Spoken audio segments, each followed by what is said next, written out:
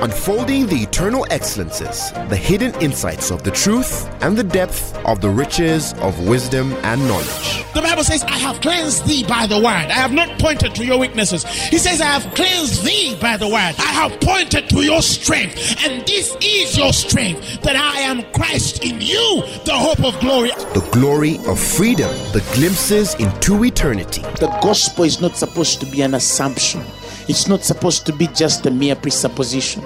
Truth is older than language, but the word of God is way deeper than any human language. And now, Apostle Grace with the word. Today, I want to have a conversation with you. In Proverbs, there's something called the things that belong to the wise. Praise the Lord. Proverbs 24 verses 23. He says, these things also belong to the wise. There are things that belong to people who, by reason of use, have exercised their senses to know both good and evil. When you are in your primary times of life in Christianity concerning your walk, some of you who got born again many years ago, or some of you who've been born again some time back, and somehow you loved the Lord from the beginning, and you started attending to his word or listening to sermons and reading your Bible or books that are advancing you in your Christian faith. As you continue growing, that's when you are amazed at how much you assumed you knew in life, but you actually did not know. Salvation does that. Christianity does that. It awakens you to the reality of places, realms that are beyond, that sort of open your heart and mind to understand. I don't think that I knew this as much as I thought. I don't think that I knew life as much as I thought.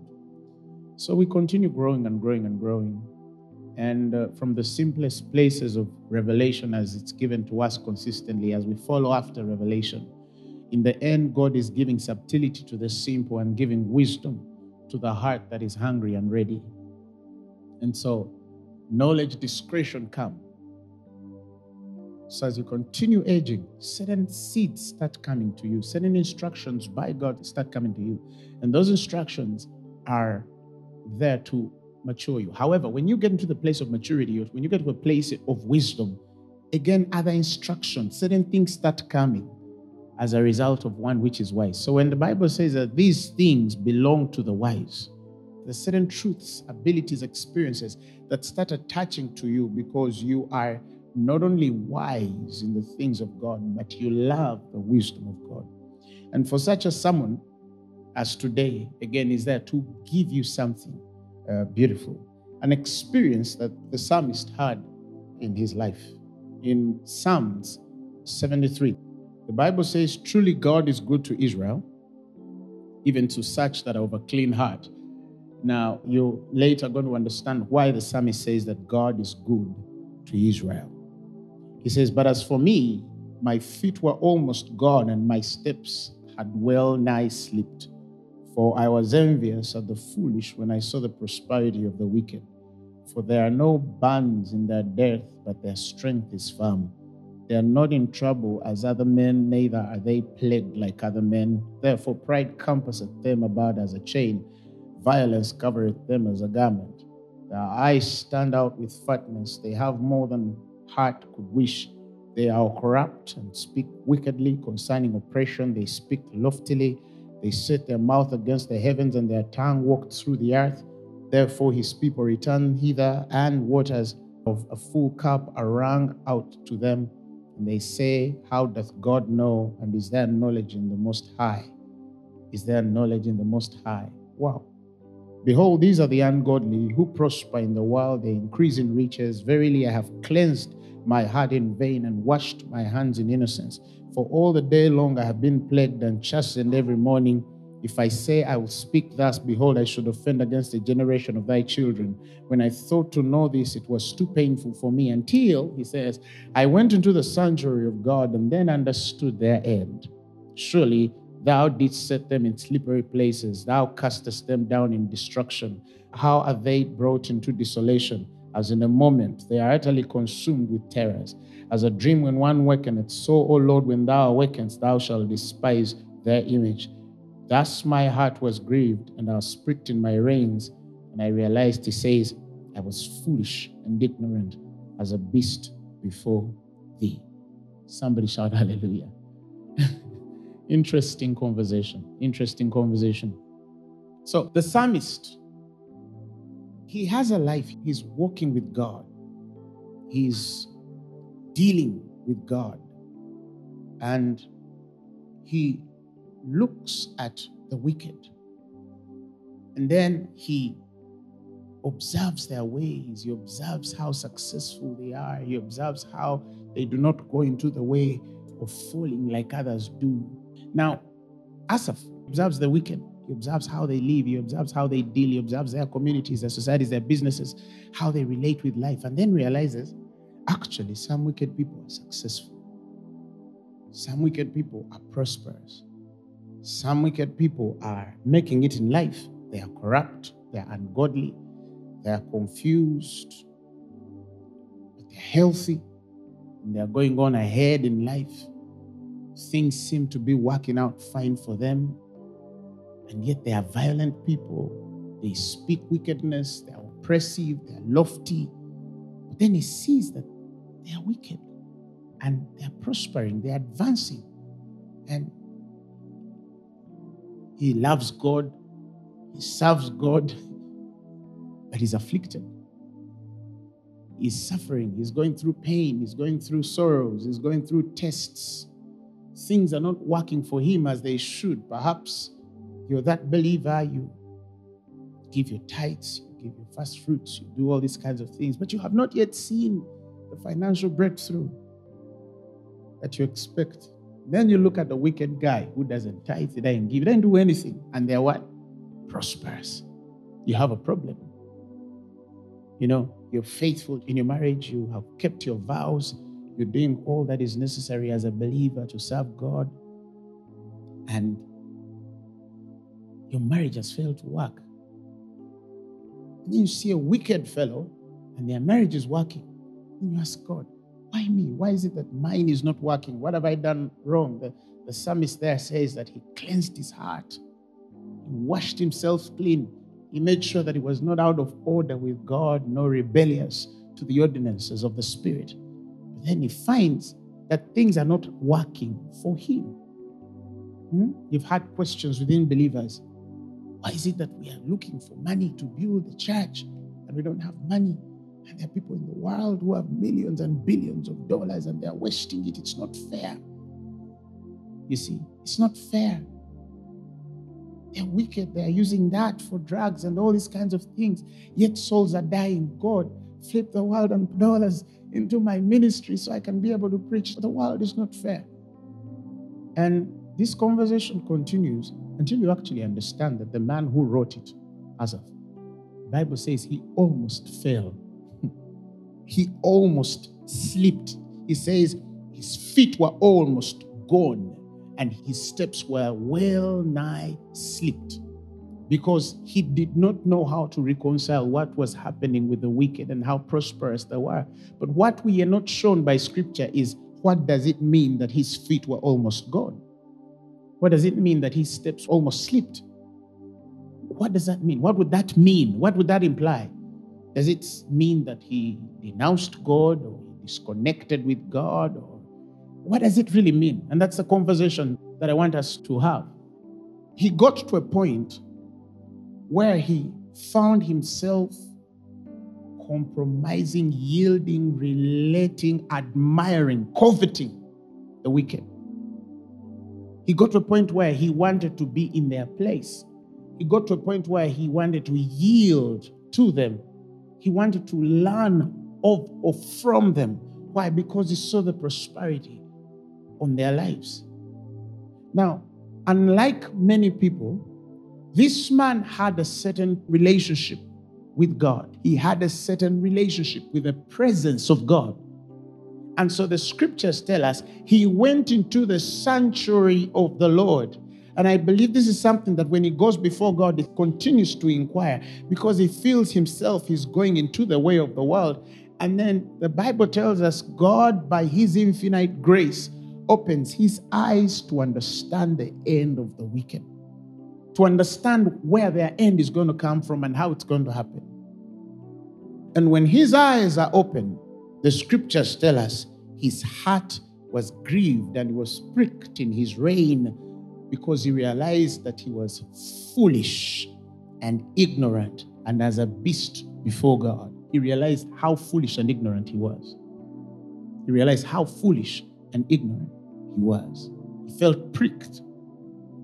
But the reason why he is able to change his mind and repent before God for his foolishness and ignorance is because God has given him the opportunity to go to the end of life and see things as they are. Somebody shout hallelujah. If you'll open again the Psalms 37 from about verses 35. He says, I have seen the wicked, the Bible says, in great power and spreading himself like a green bay tree. Yet he passed away. This is now David, not Asaph.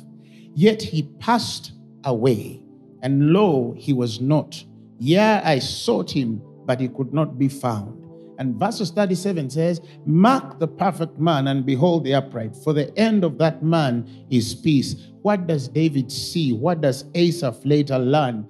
He also went to the end. He saw, yes, he looked at the wicked man and his power and how he was spreading himself like a green bay tree. And then he passed away one day and he was not, and he disappeared, and he was not seen anywhere anymore. Nothing could be seen of that man. He looked for him, but he could not find him. But then he looked at a perfect man, and the Bible says he beheld that upright man's end, and his end was of peace. What do these two share in common? Asaph went to the end of life and saw the end of things. David went to the end of life and saw the end of things. These two share one thing in common, that sometimes our ignorance and foolishness in part is as a result of not being able to have a certain place with God, to have a certain relationship with His presence enough to hear God and see the end of things. And sometimes we find ourselves admiring the things we're not supposed to admire because we don't see the end of those things. We find ourselves seeking for the things we're not supposed to be seeking for because we do not behold the end of things. What if God had given us or gives you the grace to see the end of things, to get to the end of every conversation? This is a very important aspect. Again, these things belong to the wise. What if God gives you the grace to see the end of a conversation? What if God gives you the grace to see the end of a ministry? What if God gives you the conversation to see the end of a certain relationship, the end of a certain career, the end of a certain marriage, the end of a certain commitment in life? What if God gives you the ability to see the end of your business? What if God gives you the ability to see the end of your dream and your vision and your aspirations? I'm not talking about your expectation. I'm not talking about your assumption of where you think you're going. No, the Bible says all the ways of a man seem rightful. But there are certain ways therein that are of death. Somebody shout hallelujah. What if God gives you the opportunity to see the end of everything? Years ago, many years ago, the Lord helped me to start seeing life from the end of things. Every time I'm praying about something, I'm praying for it from the perspective of its end. Because I don't want to judge things or relate with things based on the present experiences. Some things look gold and silver-like, but the future of them is destruction. Some things look so beautiful and attractive, but the end of it is destruction. Some things seem lowly and unattractive, but the end of them is beauty. Some things look weak, but the end of them is strength. Some things look common, but the end of them is going to create a certain uniqueness before God. And only God can give us that end. He can give us the ability and wisdom to see the end of these things. Somebody shout hallelujah. There are people right now who are suffering in their marriages. They're on the verge of divorce, about to sign those papers. Why? Because they did not see the end from the beginning. There are relationships that you have built in life. You opened up certain relationships, certain people that you were not supposed to have because you did not behold the end of that relationship. There are businesses that you started with people and you carried them through because you did not see the end of that business. There are decisions concerning your education that you made, and in the best of your abilities and the purest of conscience, you made them as you felt that you could. But the end of those things was destruction.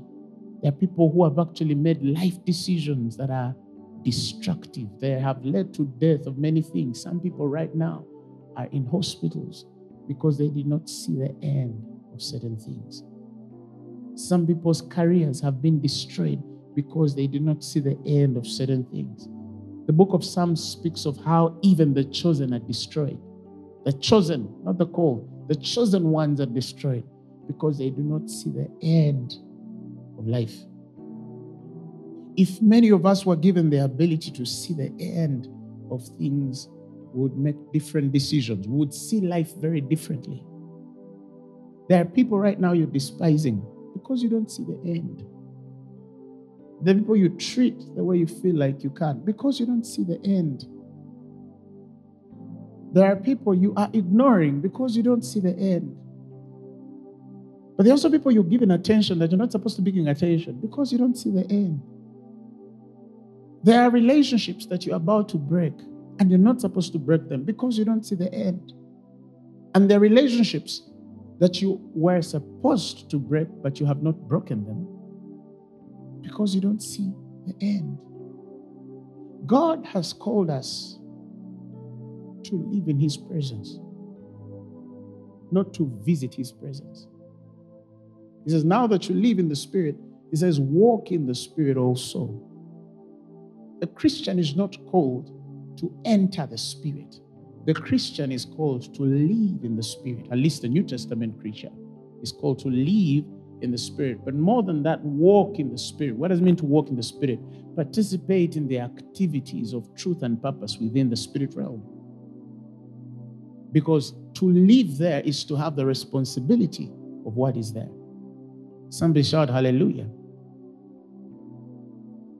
When God anointed you, when God called you, when God separated you, when God consecrated you for His work, and He said that you are my chosen one or you're my called vessel, that day He did not only define the course you should go, He also defined the way you should relate with the world. He defined the way you will relate with people. He defined the way you will respond to seasons and times. He defined the way you will deal with the periods of life. He defined that you should deal and walk in wisdom in that time. When the Bible says that you're not of your own, you were bought with a price, it means that you no longer have power over yourself. You no longer have power over your life. Somebody is in charge of your life and is in control of your going in and going out. And when that God tells you, break this relationship, He's saying, break it. And if He's telling you, build this relationship at every cost, it doesn't matter how costly it is, build it. Why? Because He is the God of your end. The Bible says He knows the end from the beginning. But this is not a conversation that many of us have when we are in the presence of God. The end of things is a place. It's an experience that comes in the life of a believer and positions you always to walk in the wisdom of seeking the end of everything. When I was younger, spiritually, I'll not tell you when. As I grew older, I started to realize that there are certain decisions that I made, there are certain relationships that I built, there are certain places that I went because I did not see the end. Sometimes it's because of our emotional attachments. Sometimes it's because of our ignorance. Sometimes it's the innocence of immaturity. It's pure, it's innocent, it didn't seek anything wrong or out of that, but it found itself in places it was not supposed to find. But as I continued seeking and relating with God over the years, I have learned, and every time the boundaries become, more and more stringent for me, now I build my relationships with the end. There are people, for example, when you see Jesus Christ, don't think that when he built a relationship with Judas and called him a disciple, he did not know that Judas was going to betray him. He knew that Judas was going to betray him. So it does not mean that all the people we build relationships with are only people that are going to do us good. There are even people you know are going to mess you up one day. But sometimes, by God, you find that you build those relationships with them because there's a bigger purpose to that. Now, it's different from the man who builds a relationship and somebody messes them up because they did not know that they were going to mess them up. Those are two different people. These two have all built relationships, but one has built that relationship out of will and purpose with God, and another has built that relationship entirely out of ignorance. Are you hearing me? So I got to a point in life where I would know that this person one day could fail me. I've seen the end of that relationship. But let me walk this journey because God has told me that you have to walk this journey with this individual. You understand? But the beauty with that is you also have your wisdom. You understand? There are things that Jesus could not give Judas. You would not find Judas in the three.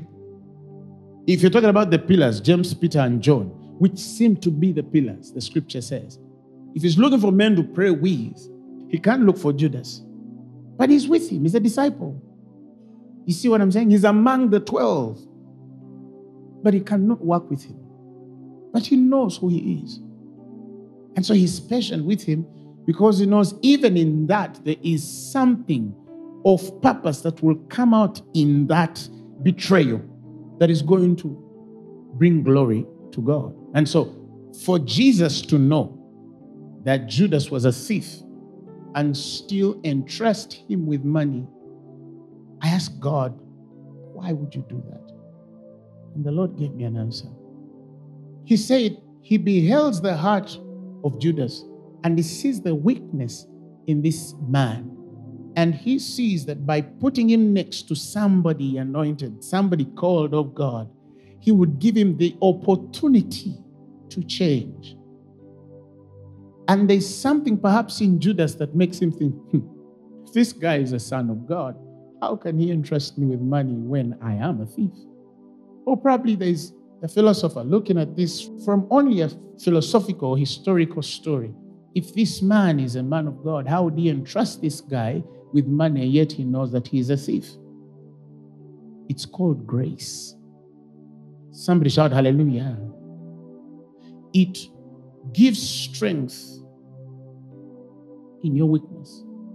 It imparts righteousness in your indifference. It's called the ministry of grace. So God looks at Judas and his weakness with money, and he feels that let him trust him with the treasury because he wants to give him an opportunity to change, to turn.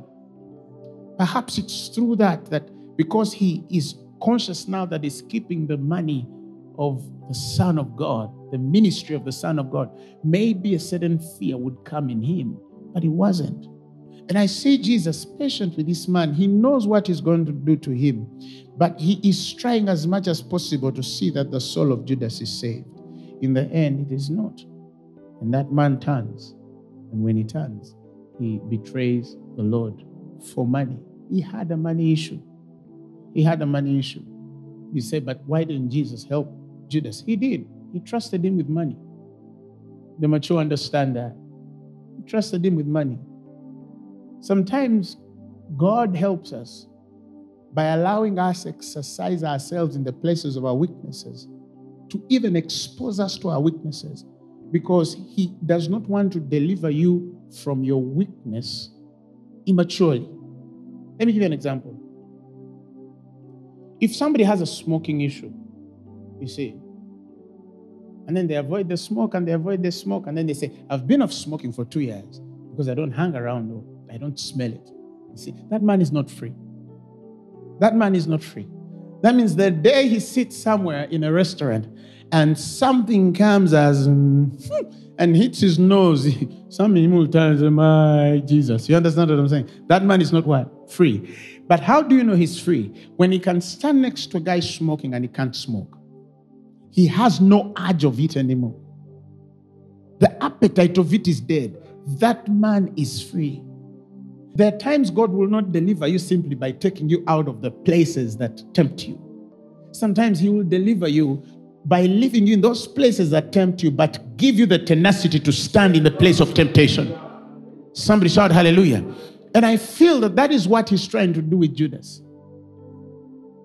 That's what He's trying to do with Judas. You see, but let's go back to the conversation. He saw the end of Judas. And he knew that this man was going to betray him one day. It was not a surprise for him. But at least Jesus knew. You know the beauty of doing that? It means you know how much you can trust with Judas. You know how much you can share with Judas. You know what kind of conversation you can have with Judas, and you know what kind of conversation you cannot have with Judas. These things belong to the wise. There are people that I cannot talk to a certain way because I know them. And there are people that I can open up a certain way because I also know them. But you see, the difference there is the wisdom that has seen the end of these relationships. There are appointments that I cannot give certain people. And there are appointments that I can give certain people because I see the end of that conversation. Somebody shout hallelujah. But I cannot say that everybody who makes decisions in ministry makes them with a view of the end in sight. And I cannot say that many people understand what I'm saying. But this is so deep if you are to understand it. Somebody shout hallelujah. One, things don't surprise you. Okay? The beauty of that is you're not surprised by what people do.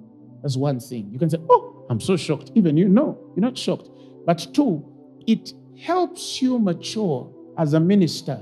It makes you understand how God deals with us. God is amazing in His dealings with the sons of men. He knows that this man is going to mess up ministry one day, but He still anoints him. Some change. Some turn. For some, He sees the end and He knows no. I think for some, it's a journey. You see?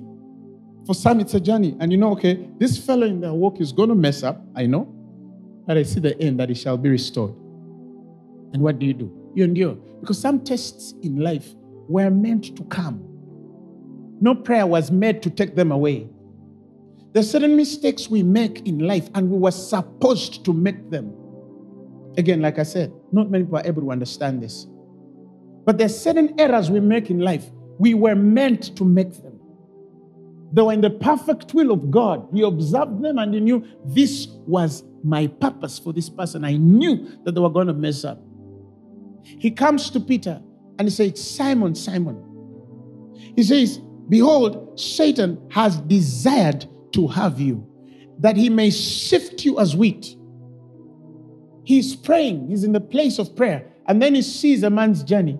And then he says, I see that Satan has desired you. He wants to sift you as wheat.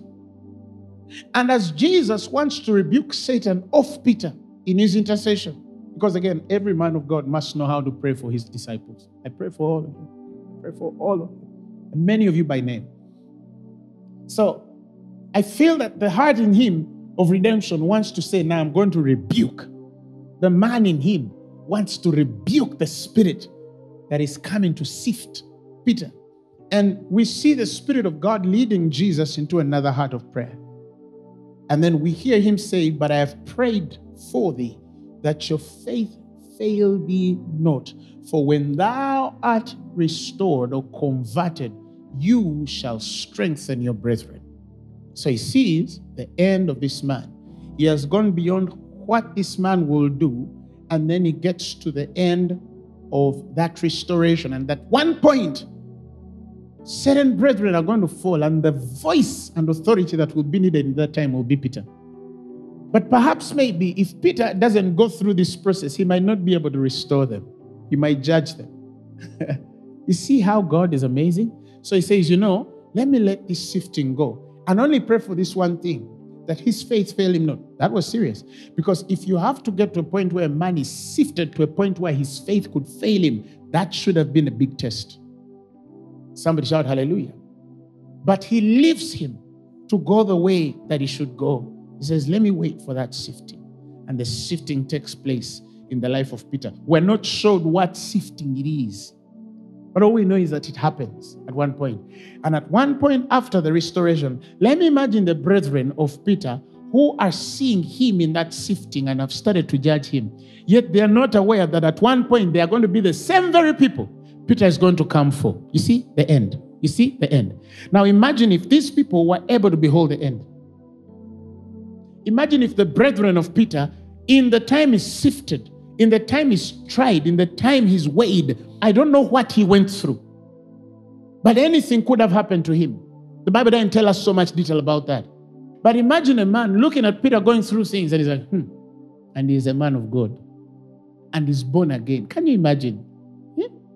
And he's a pastor. Imagine, of all people, he's a pastor. He's a prophet. He's an apostle.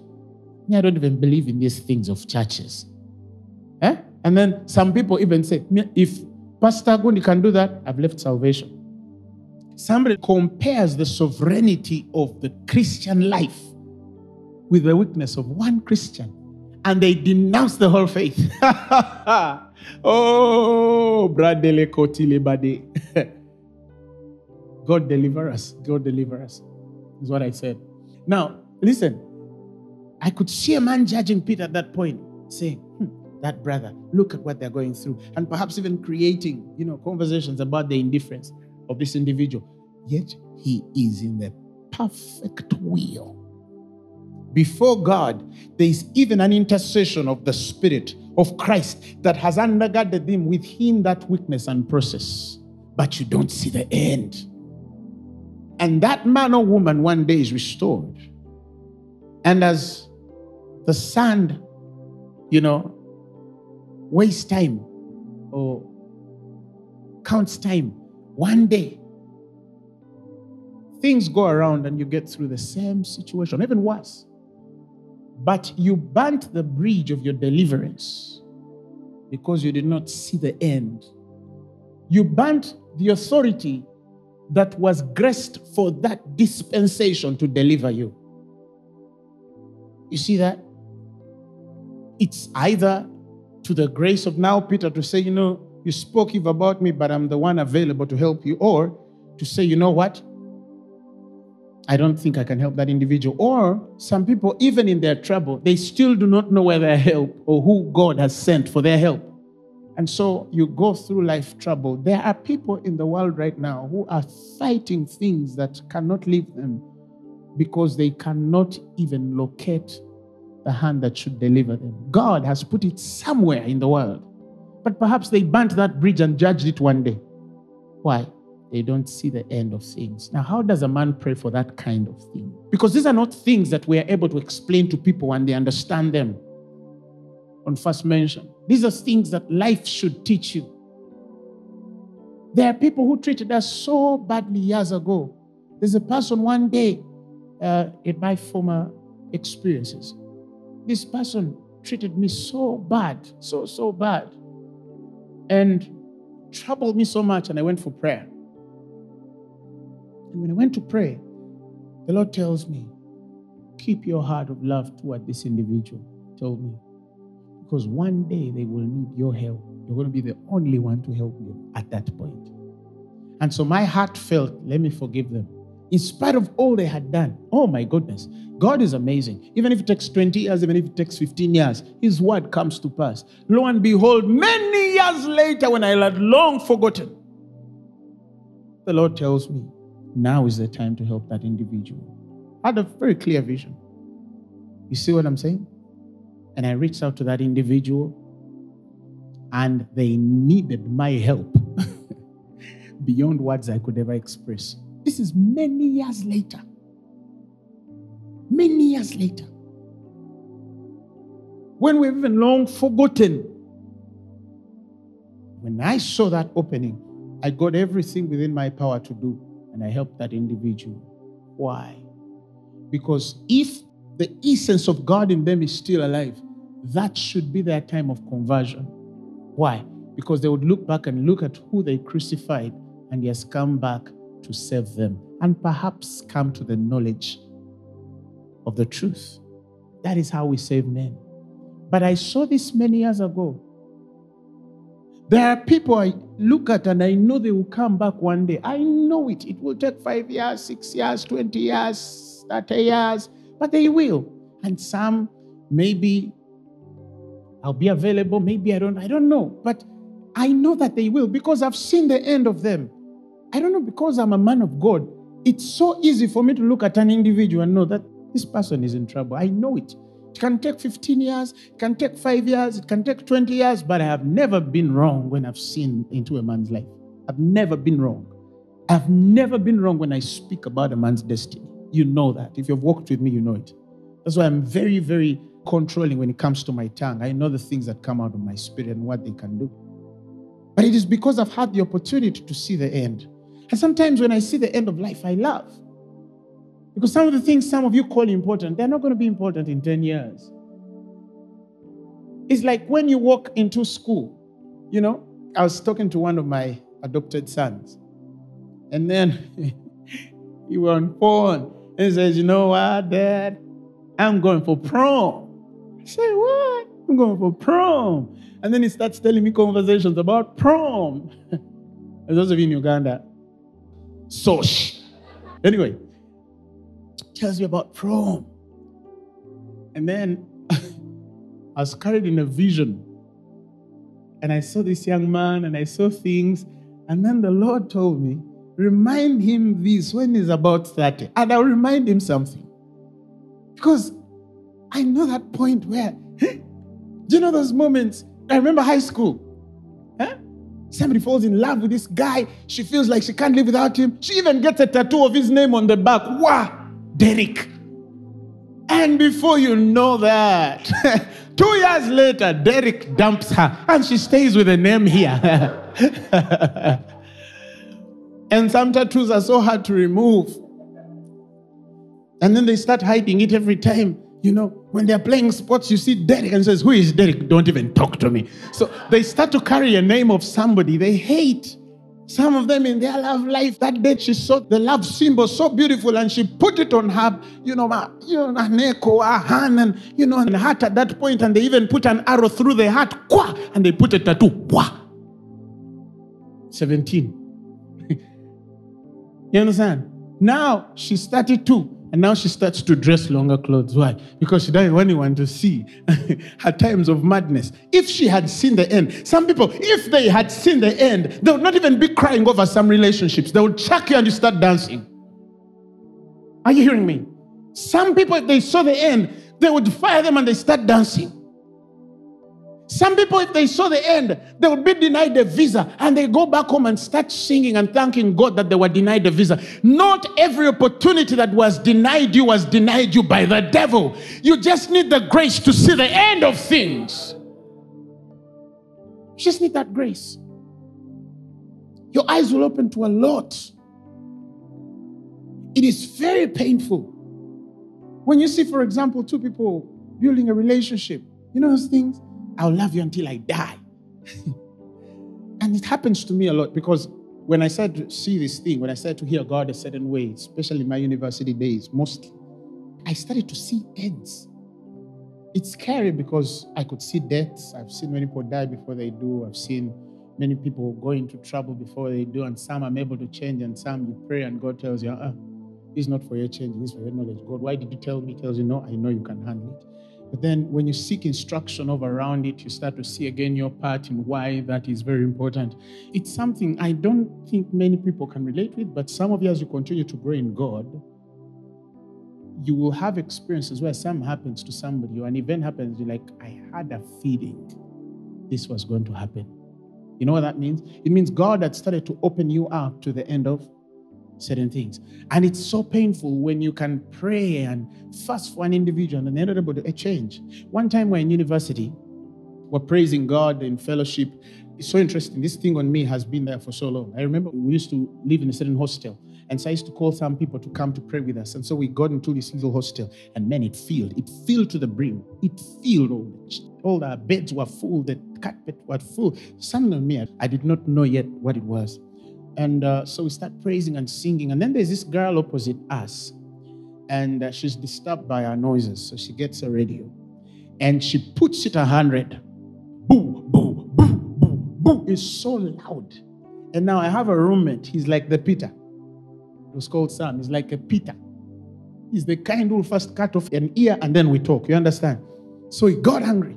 He goes to her and he says, how can you put on music when we are worshiping God? Now I knew fire had come. You understand? So the Spirit tells me, go call out Sam. I call him out. I say, come. Call him back. So I sit within and she's playing all this loud music and I bow my head like this and tears start rolling down my heart. And I say, God, this dear girl doesn't know what she's doing to herself. She's fighting you and she doesn't know. So tears roll down my heart. As I'm doing that, I see a vision and she's born again. One day. Very clear vision. She was born again. I see myself meet her years later and she's born again. And when that vision comes, immediately, I tell these guys, you know what? Let us let her play. One day she'll remember this day and I'll remind her, Mama, it was about what? 8 years later? I'm going to preach somebody and guess who taps me on the back? Pa, pa, pa. I turn. Apostle. I said, oh my God, she's tongue speaking now. Somebody shout hallelujah. What if we had sent fire and brimstone to her judgment and death? You see how we had lost the soul? But her life was changed and transformed over the years. And God required the patience of a person who sees the end. So there are people whose end you see will not change. And he will tell you, no, invest anyway. Because on that day, I don't want them to have an excuse that someone was not in my life to do this. But there are also people who God will show you that they are crazy, they are all these things, but they will change. And many of you, some of you, if you can count the things I've kept up with you. But look at how you've turned out. Look at how you've turned out.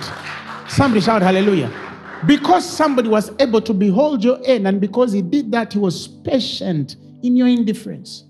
You don't abuse that. You don't take that for granted. You don't take that for granted, because there are people who even take that patience for granted and assume that we don't know, hear, or understand the things of God.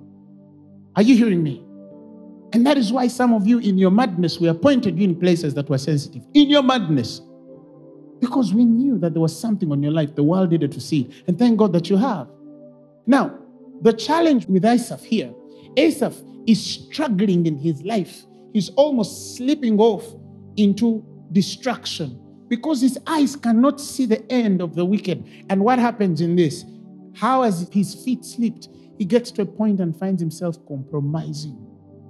He finds himself admiring and coveting. He finds himself trying to build relationships with the wicked because he sees their prosperity. Let me teach you this. If you find yourself admiring anybody who is not born again, doesn't matter what they have, it's not always about what they have and what you see in them. It's about what is broken in you. That is what the Bible calls falling before the wicked. A righteous man falling before the wicked. Proverbs 25 verses 26 says it. If you read from the Amplified, he says, like a muddied fountain, like a polluted spring, is a righteous man who yields or falls down and compromises his integrity before the wicked. If you put it in the KJV, he speaks of a troubled fountain and a corrupt spring. When the fountain is troubled and the spring is corrupted, you will find yourself yielding, submitting, compromising, and building relationships with the wicked because you do not understand or see the end of the wicked man. And some people's relationships, I've said, the ones they have built are for their distraction, but they do not know. Let me tell you, when you become born again, your course is defined. You don't walk with everybody.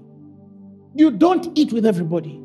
You don't have a conversation with everybody, except there is purpose. That's why I've always told people that wherever there are concessions in life, yieldings in life, without purpose, then your spring is corrupt. Your fountain is troubled. Did you hear that? Wherever there are concessions or yieldings without purpose, something in you is corrupt. And something in you is out of order and it's in a certain trouble. You just don't yet understand it. These things belong to the wise. It's not always about who they're attracted to. It's always about what is in them that makes them get attracted to slanderers. What is in you that makes you build a relationship with a gossiper? What is in you that makes you build a relationship with somebody who speaks against men of God? What is in you that sort of makes you build a relationship with a whore? What is in you that always makes you build a relationship with a guy in the club, and you find that you cannot relate to people who are born again, but you find yourself walking to people who cannot build you? What is that thing? What is broken in you? You need to search yourself. It's not about them. It's not about them. It's about you. Do you know, sometimes as a pastor, I've observed from afar, and I'm like, but how come this person is working with this individual? Because there are people I don't expect to work with, certain people. You understand? You see someone, they're a work in progress, and you see what's on their life, and you say, God help, because you see the end. And then you say, an innocent person starting to walk, and you're like, what? You understand? Like, how did this relationship connect? How did they build this? When was it built? You understand what I'm saying? And then you're like, this is so sad. And then that's the day you opened. Sometimes you think, they shouldn't. No. What is in this individual that built a relationship with somebody who scoffs at the Lord's anointed, with somebody who speaks evil about the brethren, with somebody who slanders ministries and ministers, with somebody who sets himself against the course that they should go? The Bible says, blessed is the man who walketh not in the counsel of the ungodly, nor standeth in the way of sinners, or sitteth in the seat of scoffers. He says, but his delight is in the law of the Lord, and night and day therein does he meditate. He says, that man shall be as a tree that is planted by the riverside, and his leaf shall not wither, and he shall bring forth fruit in his season. The Bible says, and whatsoever he doeth, it shall prosper. So they ask themselves, why aren't I prosperous? Maybe you sit in the wrong counsel. Some of you are struggling financially, you're struggling in your marriages, you're struggling in your career because you're relating with the wrong people. You're walking in the counsel of the ungodly. You're standing in the way of sinners. You're sitting in the seat of the scornful. Build relationships whose end you see. And if peradventure God will give you wisdom to see that they'll fall and return, be patient with them. If he sees the end and tells you this one will not turn, but anyway, I've put them in your life for a purpose, you'll be amazed at how much wisdom you will apply when you're dealing with those individuals. These things belong to the wise. Raise your voice and speak to God. Father, we thank you for the word tonight. Thank you because you have spoken to us. Thank you because you're growing us. Thank you, God, because you're building us. Thank you, God, because you're establishing us. And I believe that our lives cannot remain the same again. In Jesus' name, give the Lord a mighty clap of praise. Now, I want to give you an opportunity, for those of you who have not received Jesus as your Lord and Savior, to receive him as your personal Lord and Savior. Jesus shed his blood for you. The Bible says there is no name under the earth by which men are saved, except the name of Jesus. Just repeat these words after me. In simplicity, say, Lord Jesus, I thank you because you shed your blood for my sins and was raised for my glory. I receive you as my Lord and Savior. I'm born again. Amen. The message you have just heard was brought to you by Phaneroo Ministries International. For more information, contact us on telephone number 041-466-4291 or email us at phanerokampala@gmail.com. You can also find us on the web at www.phaneroo.org. Or better still, feel free to join us every Thursday for our weekly fellowships at UMA Multipurpose Hall from 5 p.m. to 8 p.m. You can also catch the live stream at livestream.com/Phaneroo. Phaneroo, make manifest.